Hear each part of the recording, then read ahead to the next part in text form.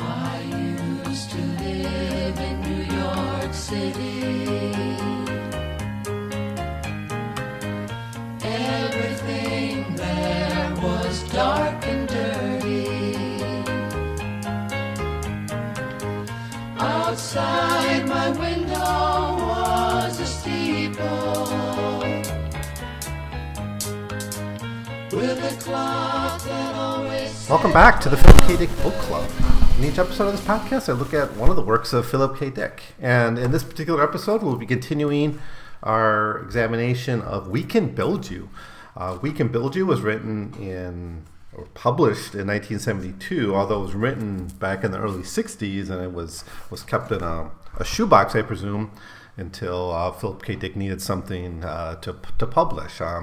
His publication rate really slows down after 1970. Our Friends from Frolics 8 was published in 1970. The story he wrote that we talked about last time, or before we started looking at We Can Build You, Cadbury the Beaver Who Laughed, wasn't published in his lifetime. And after this is published, he doesn't actually publish his next book until 1974, Fill My Tears, the Policeman Said. So there's a large gap in his publication after 1970. It'll pick up again in the late 70s and early 80s, the last years of his life. So this, presumably, he wanted something published, and he had this old book. Really, it's a mainstream novel with some very light science fiction elements. It's set in the contemporary era. It's set only 20 years in the future. It's the world of the characters is very much our world, with a few differences. One is the development of the simulacrum. Another is beginning of exploration and settlement on other planets. And then the kind of the growth of mental illness. I think Dick here was projecting or imagining a projected growth of mental illness and diagnosis to such a point that it becomes a crisis level. And so this novel, it kind of tricks you, to be honest. If you look at the cover, it's We Can Build You. It seems to be a book about androids. If you read the back, it's all about androids. The only mention here of mental illness is a kind of somewhat removed mentioning of Priss. I don't even think Priss is mentioned on the back cover. This is the vintage edition, by the way, but Priss is even mentioned, just talked about as a woman Louis loves, a borderline psychopath. So actually, this is a novel that's mostly about mental illness, though. And in fact, we got a first-person narration. And I guess when I was talking about it in the last episode, I didn't make this really clear. Dick normally doesn't write in first-person narratives. He normally writes in third person. His mainstream novels are more likely to be first person, as is Confessions of a Crap Artist. What's special about this is this narrator's not reliable. In fact, there's probably a lot we can doubt. I mean, maybe it's possible to doubt the whole story, and that's up to you. I mean, by the end, our character is confined in a mental ward and having active delusions. So he's honest about it at that point as the narrator, but it doesn't mean that everything that happens earlier in the novel is real. So we'll see. So basically, in the first few chapters, we're just introduced to this guy Louis Rosen's company, and he has this business partner Maury Rock, and they make pianos, but they're going to switch their business to making simulacrum. And they have different schemes of how to make this profitable, but their prototype is a Stanton, Edwin Stanton, former Secretary of State of the United States during Lincoln's administration. He's the simulacrum, and then they make a Lincoln one. So they got a Lincoln and a Stanton simulacrum. There's a Civil War kind of fetish that these characters have. And we're also then introduced to Priss, who is Maury's daughter, who's been just released from a mental institution. And she's still apparently mentally ill, but she's kind of on an outpatient. And she's the one who actually designed the Lincoln simulacrum. So she's quite brilliant, but she's got all these serious mental issues. And then really much of what happens in this part of the novel is Louis finds out he's in love with her. But then there's the ongoing kind of question of how do we make a profit from this simulacrum thing we developed. Now, in chapter 5, where we left off, he kind of goes into Priss's doctor's office and lies to him about him being a simulacrum.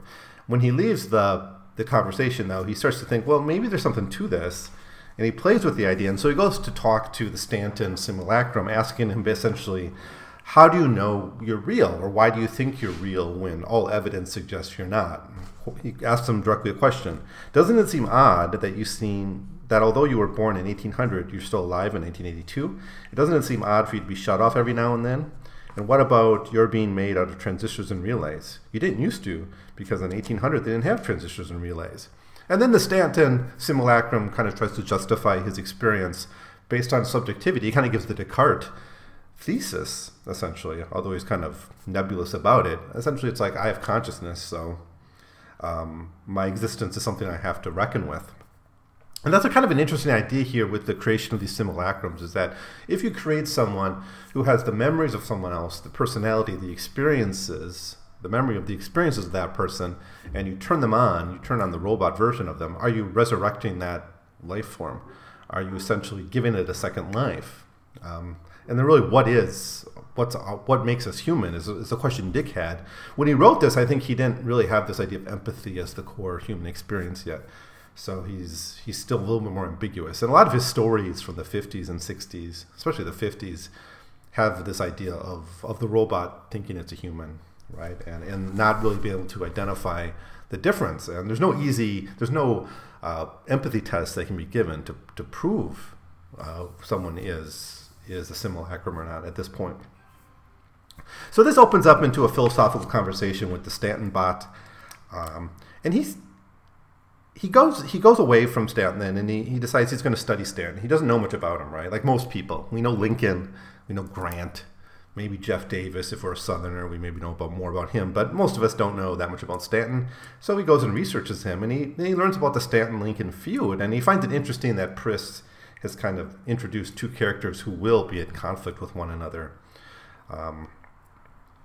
Now, he goes back to Stanton to talk about what he's learned about Stanton and kind of go back to this question of how does he know he's real. And that actually, the conversation then verges into a conversation about the nature of Priss. Now, the importance of Priss in this story is that she is so robotic, she's so cruel, she's so indifferent to the emotions of others, she plays with people. Now, she has people who love her. Her father loves her. Louis ends up loving her and caring for her. But she really is brutal in how she accepts or rejects that love.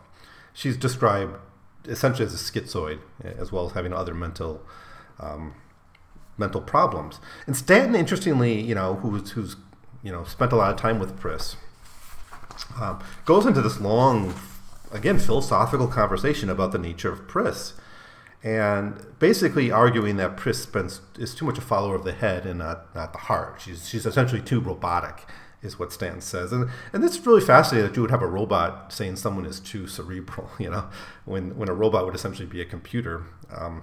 And the point here is Stanton gives an original thought. He actually thinks something original. He seems to have subjectivity. It's not just programmed into him. I mean, it'd be, where did this idea come from? It must have come originally from Stanton's mind. So these simulacrum minds are creative. That's the lesson here that Louis gets. The question here is Stanton human or not?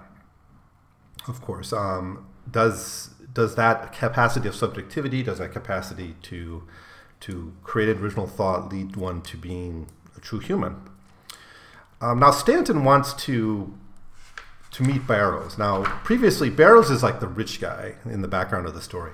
They want to sell the simulacrum to Barrows maybe for whatever reason. They're hoping, they're a small company and they want to maybe latch themselves to a big company to get rich.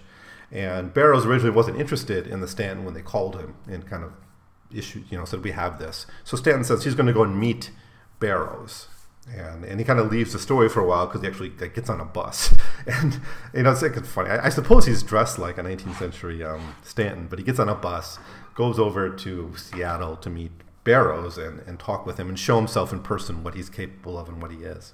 So it's really funny. I mean, Dick's having a lot of fun with these characters, the idea of having Lincoln as your lawyer and having him deal with patent law and something. It's putting these historical figures in these preposterous circumstances is something Dick is enjoying doing on this story.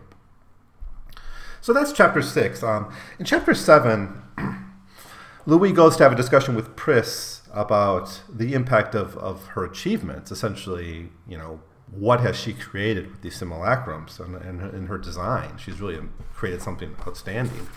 And he wants to know if she's fully aware of how kind of historical or transformative her innovations are.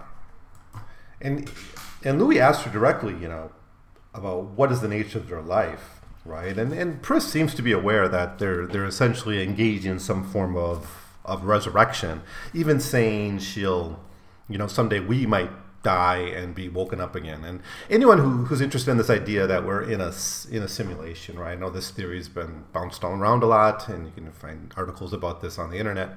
Just the likelihood of us being a simulation may actually be higher than the likelihood that we're in a real world, right? Because the real world they're going to be one of, right? But in that real world, if it reached a certain technological advancement, could have thousands and thousands of simulations, right? Running on everyone's personal computer, millions perhaps of simulations. So it's more likely, and that's theory, that would be part of a simulation. And in which case we wake up with a history, a past, but actually we're just kind of playing through a false reality, right, in the Matrix. And I know that idea is out there. I don't know if we should take it too seriously, but this passage, gives some thoughts about this, and of course is in the framework of creating a simulacrum with a past and a bit of self-consciousness. Now, Pris here gives her commentary on the world, though, and I'm just going to read it because it's so fascinating, and I'll let you think about it. She says that we're cruel to awaken these life forms in this world. Quote, "I'll tell you something. I know a way to get rid of those awful yellow jackets that sting everyone. You don't take any risk, and it doesn't cost you anything. All you need is a bucket of sand. You wait until night, so the yellow jackets are all down below in their nests asleep.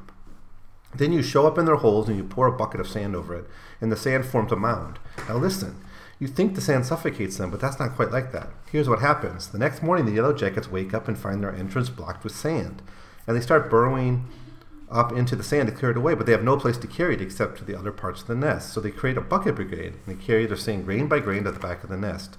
But as they take the sand from the entrance, more falls in its place. Isn't it awful?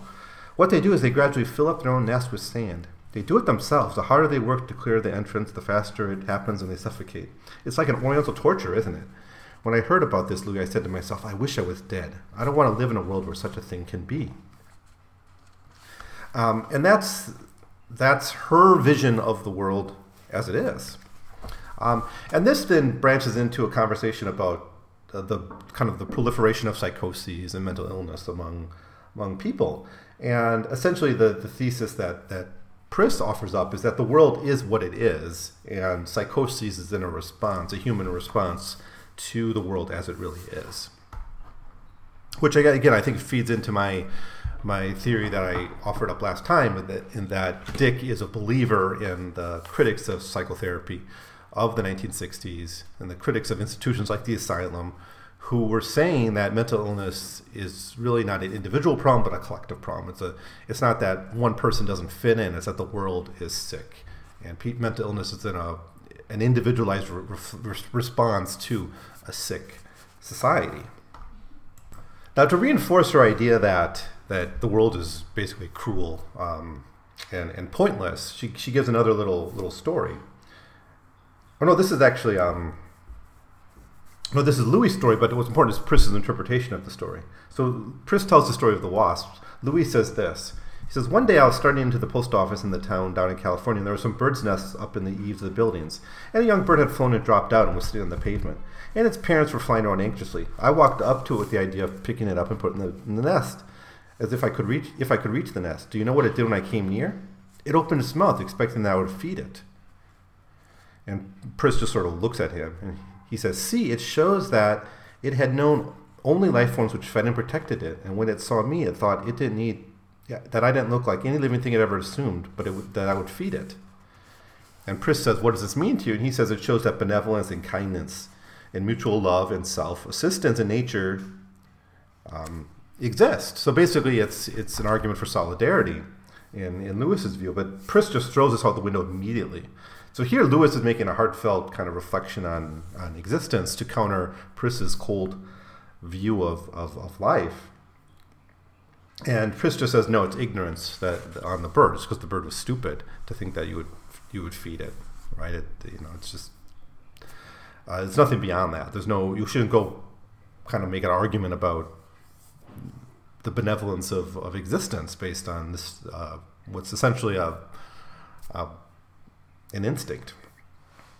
So a lot of Pris's conversations in the first half of the novel with Louis are this very bleak reflection of humanity, unfortunately. So anyways, after this conversation, which of course is very fascinating, and you should read through it, they go back to the office and they witness the birth of the Lincoln simulacrum. And it's actually presented a bit like a birth. But it's kind of a botched birth because the Lincoln simulacrum, when it starts speaking, it speaks backwards. It's like the wiring was inverted or something. So it's a little humorous, but that's the botched birth of Abraham Lincoln. So in chapter 8, it's during the several days that it took to rewire the Lincoln simulacrum. Now, one thing you notice in this novel, and I think if you read it a couple times, you start to realize that maybe Louis not really a reliable narrator. Like, we think he's crucial to the business, and we're told that by several characters, but he doesn't actually do too much for the business itself. The engineer is this guy named Bob Mundy. Pris does a lot of the designing. Murray Rock seems to be in on the actual construction of the simulacrum too. He comes up with all the ideas. Louis is just there and hanging out. He's actually kind of useless, and we're reminded of that in this chapter when they're trying to fix this Lincoln simulacrum. He just drives around aimlessly around the country. They're up in Ontario, and he spends a lot of time in Seattle and Oregon, California. And he's just driving around the West, for a couple days while this is happening, claiming a desire to feel alive. So he just drives around for a while, and then he gets back to Ontario after a few days when the Lincoln simulacrum is up and running, and he faces it, and he's so shocked, he's so amazed at what he sees that he actually faints. He just falls over, from the effect that the Lincoln simulacrum has on him. So again, I don't know if this is because there's something mentally wrong with Louis, or if it's because he's really the Lincoln simulacrum is that convincing. Apparently it is. People don't question whether it's a robot or not when they see him.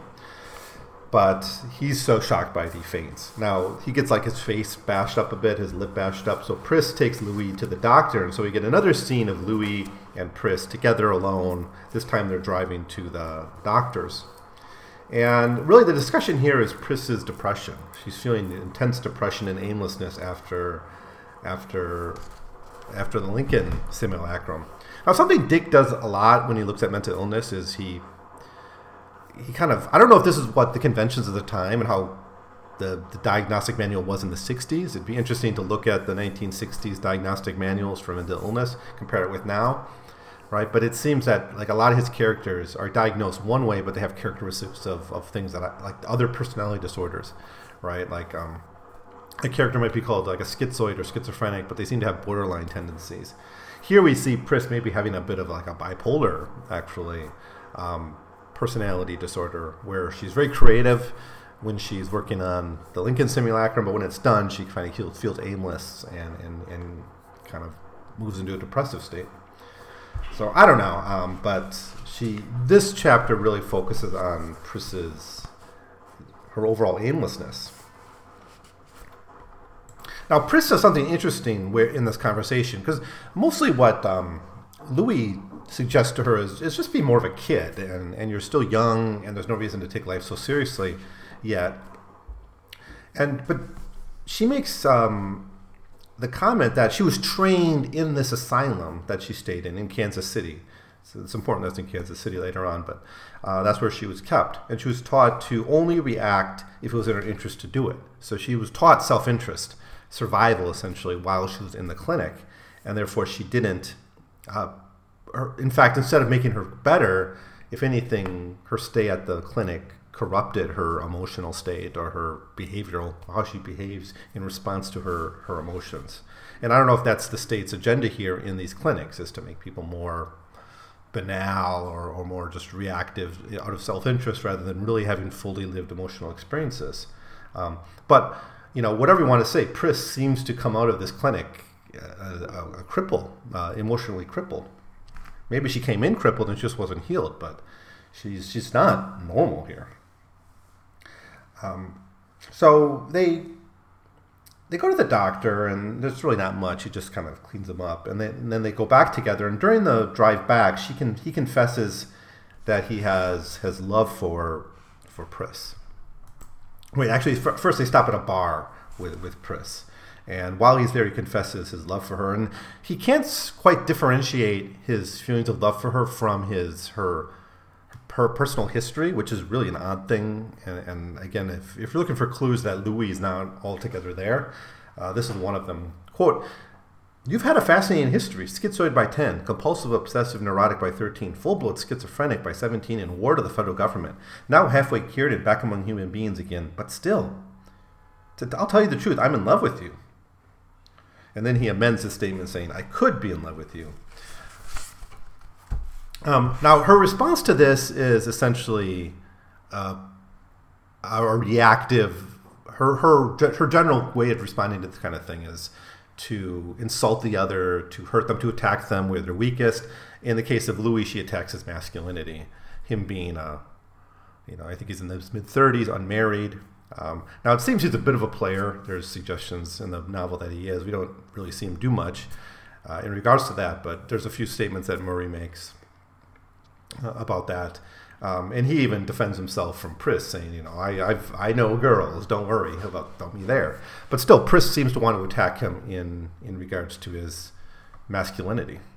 And she very powerfully actually kind of first attacks his masculinity and then turns around and says, "Look what I've created. Look what me and Bundy have created. We've created the Stanton and the Lincoln. We've given birth to something," right? And then she kind of very flirtatiously says, "Louis, do you want to join me in bringing something to life?" Which, of course, has a little bit of sexual torment she's adding on to her attack on his masculinity. So that's the nature of Pris. That's who she is. But after that conversation at the bar, they return to Massa, they return to the company, and now we have the success. We see the success of Lincoln on full display. And so with the success of the Lincoln, they actually display him and show him off to see how people respond. And the response is so successful that they decide maybe we should reach out to Barrows again. And now Louis is able to have a normal conversation with Lincoln without collapsing and falling apart. And we see that Lincoln immediately has a deep concern for Louis' well-being, which is something Pris does not. So again, we're reminded that what Dick's trying to do in this novel is give us the psychopathic human, the schizoid human who doesn't have a way of responding to the world emotionally and responding to people's emotions in a productive way. She's just cruel. With a robot, a clear robot that seems capable of kindness and concern for other people's well-being. Okay, so in Chapter 9, we get our first formal meeting between Barrows' team and the Rosen team. And Barrows comes with his lawyer. What's his lawyer's name? I didn't think it was important, so I didn't write it down. But when you get later in the novel, these characters come back. So the lawyer's name is Mr. Blunk, and then his secretary is Mrs. Nild. And so he's got a little bit of an entourage there. And so they do this meeting with Barrows. I think they come to Ontario to see him. And now Pris and Barrows have a really odd relationship. She makes herself up, which is something that she doesn't typically do, it seems. She's more restrained when she's with the Rosens and with her father. But she makes herself up. She's fascinated with this Barrows. She's obsessed with him, actually, and she kind of shows that off. She's trying to impress him sexually by looking all pretty. And she actually acts a little bit different when she's around Barrows. Now, Barrows has praise for their accomplishments, having seen the success of these simulacrum. And it turns out he's already met the Stanton. The Stanton has already come by to see him. Barrows meets the Lincoln, and then they got this conversation about equality, about slavery, and simulacrums. And it goes on for about 5-6 pages. So it seems to be rather important. It doesn't cover much of the later half of the novel. This isn't a novel about the ethics of enslaving simulacrum. Maybe the first half, you think that's a novel you're going to get. It's a bit like Ubik in that way, maybe, where you read the first half of Ubik, you think you have a novel about posthumans and industrial espionage, and really you have one about half-life and the shifting realities of half-life and entropy. Here, you might think you're getting a straight-up novel about, is it ethical to enslave a simulacrum that has subjectivity, to buy and sell them, to deal with them in the marketplace like you would any other commodity. But in fact, there's something, it's a novel about mental illness mostly. But it is an interesting conversation, and it's fun to see Lincoln give a dissertation on equality and on slavery and on justice, and it kind of coming back around to the question of enslaving these Sims, essentially buying them, right? Using them like commodities. Now, Barrows comes up with the idea that, or he reinforces the idea that actually the Rosen Corporation had earlier, the Rosen Company had earlier, which was, let's refight the Civil War. He wants to add to it, though. He wants to go a little bit farther than what Rosen and Rock had originally wanted, and that was to actually not make it kind of a reenactment of the Civil War, which is how it was originally thought of, but actually not just a catharsis for a population that needs war, but actually add to it a way to make money through side betting and add basically a kind of commercial aspect to it. So people could bet on the outcome of the Civil War, and it could be refought every few years as a big thing, like the World Cup or the Olympics or something. That's one idea they have. But really, when you tie this back up to this idea of enslaving these simulacrums, I know there's this idea that there's good simulacrums like the Lincoln and Stanton, and there'll be like easy peasy ones, like junk ones for the soldiers. But still, will they also have subjectivity? Will they be, will they have complex internal experiences like apparently the Stanton and Lincoln do? That's not really dealt with, but certainly it's a troubling aspect of this if you're going to send them to kill each other for no reason. Barrows also has the idea of using them for colonization, and this, I think, is a way this novel ties into Do Androids Remove Electric Sheep? Because we know in that novel the androids are used directly for settlement, right? They're used to, essentially, if you emigrate from Earth, you get a free robot that can be your servant or whatever. And even if you want to recreate Antebellum South, you can do that. And those are definitely slaves. That question, can you enslave a simulacrum, has been resolved in that novel, even if it's not really resolved here. So the idea here is to use these Rosen simulacrum to help with emigration, to help with terraforming these planets, and to give people companions and neighbors. And we, of course, see this in even Martian Time Slip, where there's this idea of whole neighborhoods that are all simulacrums, so settlers won't feel lonely, right? They'll at least have neighbors. But there is a conversation here also about the fakeness of Barrows' empire, which is kind of thrown in here. Now, it's Rosen. No, Rosen doesn't like Barrows, and he doesn't like him from the beginning to the end of the story, and we'll see that there's really good reasons for why he hates him so much. But he seems not to believe that, he thinks that Barrows' empire is kind of a facade. Quote, I gaped at Barrows, not knowing whether to believe him. Was this serious? Simulacrum posing as human colonists, living on the moon in order to create an illusion of prosperity? Man, women, and child simulacrum in little living rooms, eating phony dinners, going to phony bathrooms? It was horrible. It was, in a way, bailing this man out of the troubles he had run into. Did we want to hang our fortunes and lives onto that? End quote. So Louis Rosen essentially accuses the Barrows of having a fake empire, and that's chapter 9, and that takes us to the halfway point in this novel. In the next episode, we'll look at chapters 10 through 14, which will basically pick up with the negotiations with Barrows, and we'll see where they go from this point. There's no agreement yet made, but they're still negotiating maybe what can be the future of our arrangement. What could be the future of these simulacrums? So we'll see where this goes in chapters 10 through 14. A very interesting section of the novel, where it starts to switch to being a much more of a personal narrative about Louis and Pris and their relationship and Louis' mental health. So, as always, thanks for listening.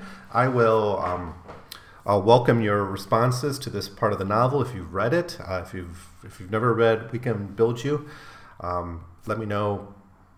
Well, I encourage you to check it out and glance at it, especially if you're a Philip Dick fan.